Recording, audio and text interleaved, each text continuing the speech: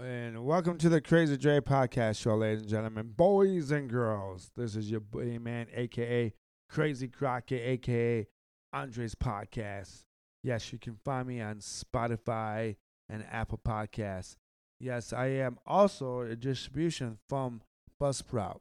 I'm connected with Buzzsprout because I need someone to distribute my stuff out there my podcast as much as possible. Now, for new listeners, I'm doing this for myself and other men who are born with a disability. This is why I really am doing this. I'm doing this because my voice doesn't get heard, and a lot of people will, if you don't look like Elvis Presley or if you don't look like Brad Pitt or Julio Iglesias, people are not going to listen to you. They're just not. And I think I think that's something important that when men with disability or men who are born with disability, they're put in the backfire, and no one really hears them out, and no one wants to talk to them, and no one wants to listen to them. So this is why I'm doing this. Now this is a great day. The Detroit Lions won. The Red Wings are winning, and my team, Michigan, has won the Big Ten championship. Now I'm going to talk about a lot more of the Michigan game and a lot more of the Detroit Lions, more than anything else. Now, in the BCS tournament for the BCS Bowls. Now I do want people to say, I want people to hear that I do think that Michigan is playing very well. I think this is not the same team that played against Georgia last year. I think they're a lot better established with the receivers and the running game, and I really do think that their quarterback is probably like 50% better, at least. I can't say 100% or 75%, but I will say that Michigan's quarterback, J.J. McCarthy, is playing very well.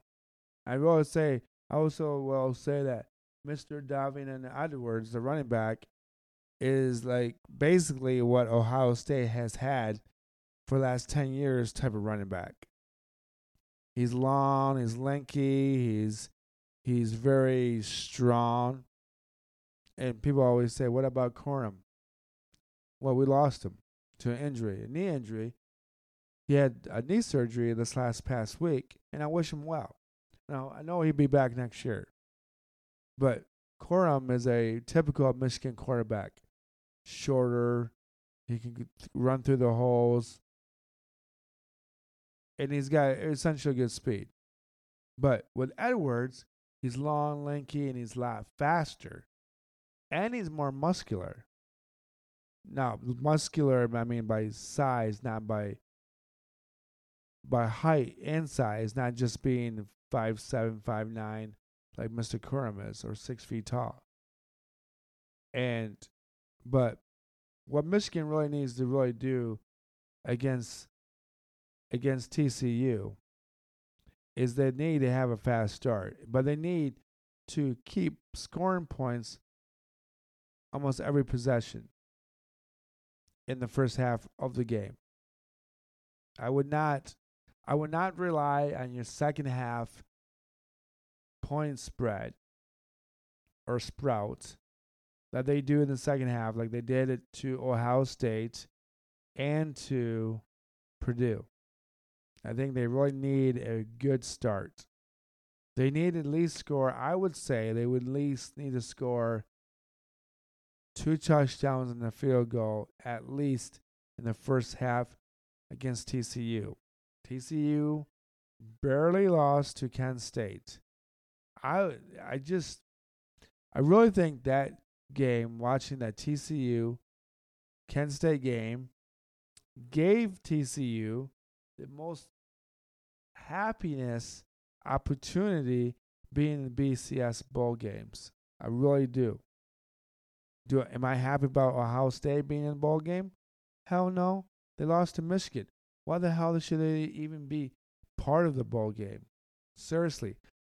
And people are like, well, they lost to Michigan and give them some credentials.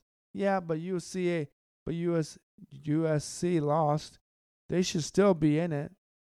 I don't know. I'm not a big fan of Ohio State. I think they get way too much credit for something that they can't win. They get their asses kicked all the time during big games. Now, I really do think that Georgia is going to win it all. And people say this to me. Well, you're a Michigan fan. How would you even dare to say that? Let me tell you why. First of all, when Georgia plays Ohio State, I don't think Ohio State's offense is even close to Georgia's offense. I think that game in itself for Georgia, if they can keep Stroud in the pocket, they're going to have a lot of problems. They're going to have awesome situation. And you got to remember, Stroud is a very inexperienced quarterback. And that's fine. And he's young for Ohio State. But I think that Georgia has this kind of like this locomotive train going that their defense is super strong. Their offense is essentially good. Do I think that their quarterback is really great? No, I don't know. I don't think he's that great. But that's just my opinion. Do I think that the Detroit Lions will probably draft him? Probably. Which is ironic because I think Matthew Stafford came from Georgia. I really don't know. I really can't tell you. I'm not an expert when I say about football, but watching the Georgia's quarterback. He's very disciplined, very good at his A, B, and C's to Z's. But I do think that Michigan is going to Michigan should be able to keep up with TCU. I think TCU, with the game that they had against Kent State, they'll be well prepared. But I think that Michigan will have to be the first half team and still be the second half team. I really do. I just think that Michigan cannot wait for the second half to get started or to start running great plays. I think they have to be really aggressive. I think Edwards is going to have to be aggressive. I think J.J. McCarthy is going to be very aggressive with throwing the ball to the tight ends and to Mr. Cornelius Johnson. I think Cornelius Johnson is going to have a phenomenal game against TCU. You know what's going to be weird? If Georgia loses to Ohio State and Michigan beats TCU, it's going to be a flip-flop moment for the Big Ten. And I really don't want that. Well, you know what? It's Michigan's year. I feel like it could be Michigan's year if Ohio State beats Georgia. I think that's the best scenario for Michigan to win. People say, well, yeah, but the second time around, you assume that Ohio State would have Michigan's number, but not necessary. I think we just have an upper hand. We even have a better coaching staff, which is amazing to say this. And then I'm a Michigan fan. I'm more critical about Michigan. But I do think that Michigan has a very good opportunity to win it all if they can get through TCU. And I don't know. I hope they do. So I think I'm going to talk about, the second thing I'm going to talk about is Detroit Lions. Detroit Lions are now 5-7 and just beat the Jaguars. And Jaguars have that Lawrence guy that from Clemson, second year. Kid's phenomenal, very consistent. They came back last week to be the Baltimore Ravens, which is Jim Harbaugh's older brother. But you know what? Detroit. What can I say about Detroit? First of all, I want to say this. I think it takes a lot of balls for Dan Campbell to fire one of his coaching staff in the middle of the year. Now, most coaching for Detroit, most times they fire people at the end of the year and clean slate everyone out. That's basically 101 Detroit. They do that a lot. They wait to the end of the year, and then they wipe out the whole coaching staff and then start all over.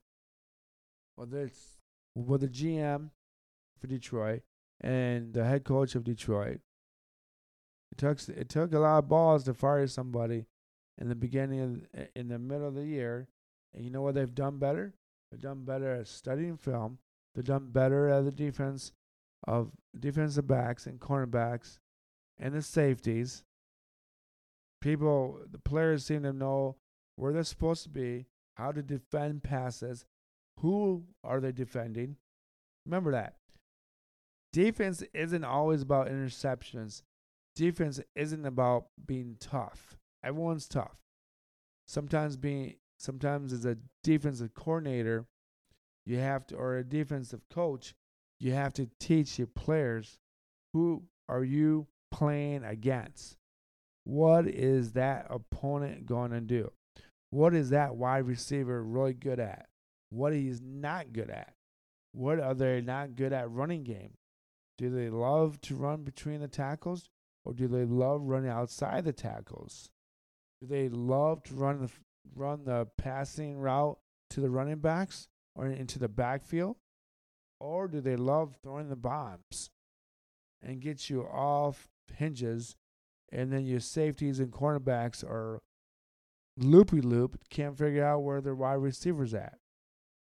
But the number one thing I've seen very well for Detroit is that their safeties and cornerbacks are playing very well. And you know what happens when the safeties and cornerbacks play very well? You make the defense line guys' life 100% easier. That means they can actually get into the backfield, not making bad false starts or jumping over the line. They're actually getting to the quarterback and sacking them. If the safeties and the defense end guys do their job, the defense line guys makes their job easier. Vice versa. If the defense line guys can get in the backfield, you make it a lot easier for the safeties and then cornerbacks and D-backs. It is. And then the job of the linebackers is to make a play call based on what they see of the players who are on the field for the offense, and then they make the play call and then they wrap the players up. The linebacker's job is to clean up something that the defensive line can't get to. And then the safeties and quarterbacks are there to clean up after the linebackers. It's just what it is. So I think people need to give Dan Campbell, and I've taken me a long time to give Dan Campbell credit. Dan Campbell, when he first started, when I saw that interview, I thought it was a joke. I thought that he's got this super macho Randy Savage thing going. He kind of reminded me of Jesse Ventura in the early 80s, late 70s, and a WWF guy. Just really weird macho weirdness. And then you had Randy Savage, who made a light of things that made him look more cool and funny. And that's what I got out of it. So when I saw Dan Campbell, I gave him a lot of shit. And everyone's telling me, oh, I love this guy. Why? Because he talks tough? One of the things I love about Dan Campbell is that he gave up that macho man Randy Savage image. He gave up that super macho shit. He's now coaching the team. He's actually, one of the worst things about Dan Campbell at the moment was this. He went for 4th down and 100 times in a row, and he never made a first down. You know what he's doing now? He's taking the points. I give him credit for taking points. Sometimes it's better to get 3 points than no points. Just because the algorithm and the stats say to go on 4th and 1 and 4th and 2 or 4th and 5 based on where you're on the field, you still shouldn't do that. Just because every team's doing it doesn't mean it works for your team. You're putting too much pressure. I know that Belichick and I know Seattle does that and the Patriots do that, and it works. And when you have a team like Buffalo Bills, it works. And I'm telling you, Dan Campbell, it's going to work for you next year when your team is better. And when I mean better, people are like, well, they are better. No, they are. But when they come back next year, they'll have that sense of confidence. I do think the Detroit Lions could win 3 more games at least. They got the Panthers. They got the Vikings. Now the Vikings, they have a good chance. They have the Bears. And I think they also have the Jets and the Packers.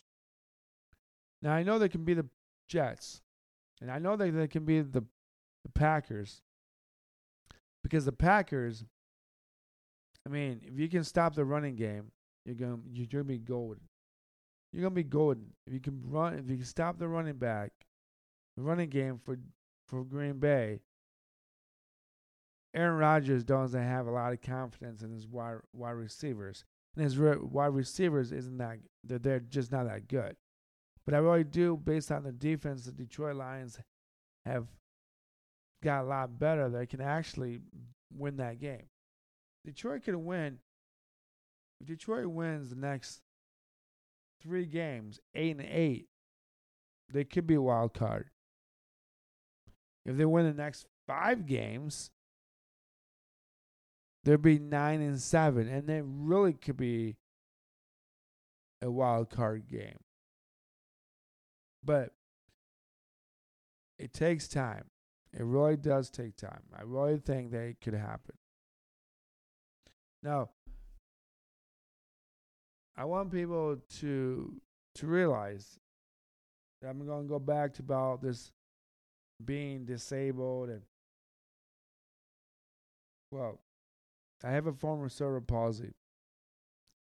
And when I created this page or this podcast, I really didn't know what I was doing. And I still don't know what I'm doing. I have maybe 3 or 4 or 5 listeners at a time, but eventually I hope I get more. But I really did this so that I have a way to express myself. Oh my goodness, there's my man, Pollard. I need Pollard to give me at least 15 and 20 more points. At least 15 points so I be winning in my fantasy football league. I am presently watching the Indianapolis Colts against the Dallas Cowboys. I'm not a Dallas Cowboy fan, but I have Pollard on my team. So I need him to score me points. I need points, people. Points. So, but I did create this page. So that there's an avenue for men who are not scientists or doctors with amputee. They have their leg cut off. I feel like a lot of people who are very successful, who create a podcast, who are disabled, people would like to listen to them. But I'm an average disabled guy with some form of cerebral palsy or stroke, And I want people to to understand that I have a voice, and we all have voices. Men who are disabled are left aside to never ever associate themselves with anything or anything that other people talk about. So I am very fortunate that I'm able to express my thoughts and ideas with you guys and gals out there. And if you have anyone out there who's disabled, who likes sports, here I am. I'm here for you. Anyone that talks about politics, I'll do that too. Anyone that talks about life, I talk about that too. So if you like this podcast, it is only a 20-minute long podcast. Please follow me, subscribe to my page, give me criticism, bad or good. I don't care. I really don't care. But I want to listen to it. I want to hear it. I want to know what you listen to. I want to know what you want me to talk about. So thank you for listening to my podcast. This is the Crazy Dre Podcast Show. Andre's Podcast, a.k.a. Crazy Crockett. You can find me on Spotify and Apple Podcasts. I am through Buzzsprout, a distribution center to share my podcast with. And if you want to email me, let me know what's going on. Crazy Dre Podcast Show at gmail.com. Peace and love. I'm out.